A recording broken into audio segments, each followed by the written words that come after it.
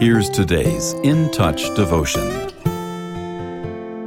Today's scripture reading is 2 Corinthians chapter 5, verses 16 through 18.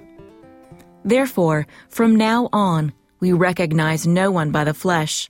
Even though we have known Christ by the flesh, yet now we know him in this way no longer. Therefore, if anyone is in Christ, this person is a new creation. The old things passed away. Behold, new things have come. Now all these things are from God, who reconciled us to himself through Christ and gave us the ministry of reconciliation. After a long winter, cherry blossoms emerge in splendor, signaling the arrival of spring and new life. Visitors travel great distances to experience the glorious spectacle in cities like Tokyo and Washington, D.C.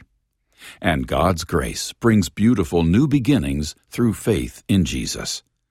The gift of salvation is a vivid reminder for those of us who are believers that our past doesn't define our future. The Lord, in His infinite wisdom and love, invites us to release yesterday's burdens and embrace His promises for all our tomorrows. In this season of newness, God's grace urges us to look ahead for what is to come.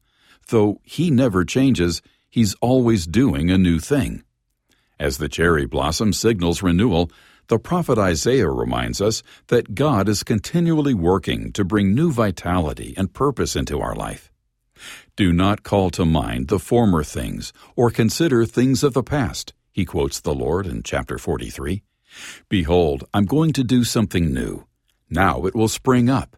I will even make a roadway in the wilderness, rivers in the desert. Is your heart open to the transformative work of God?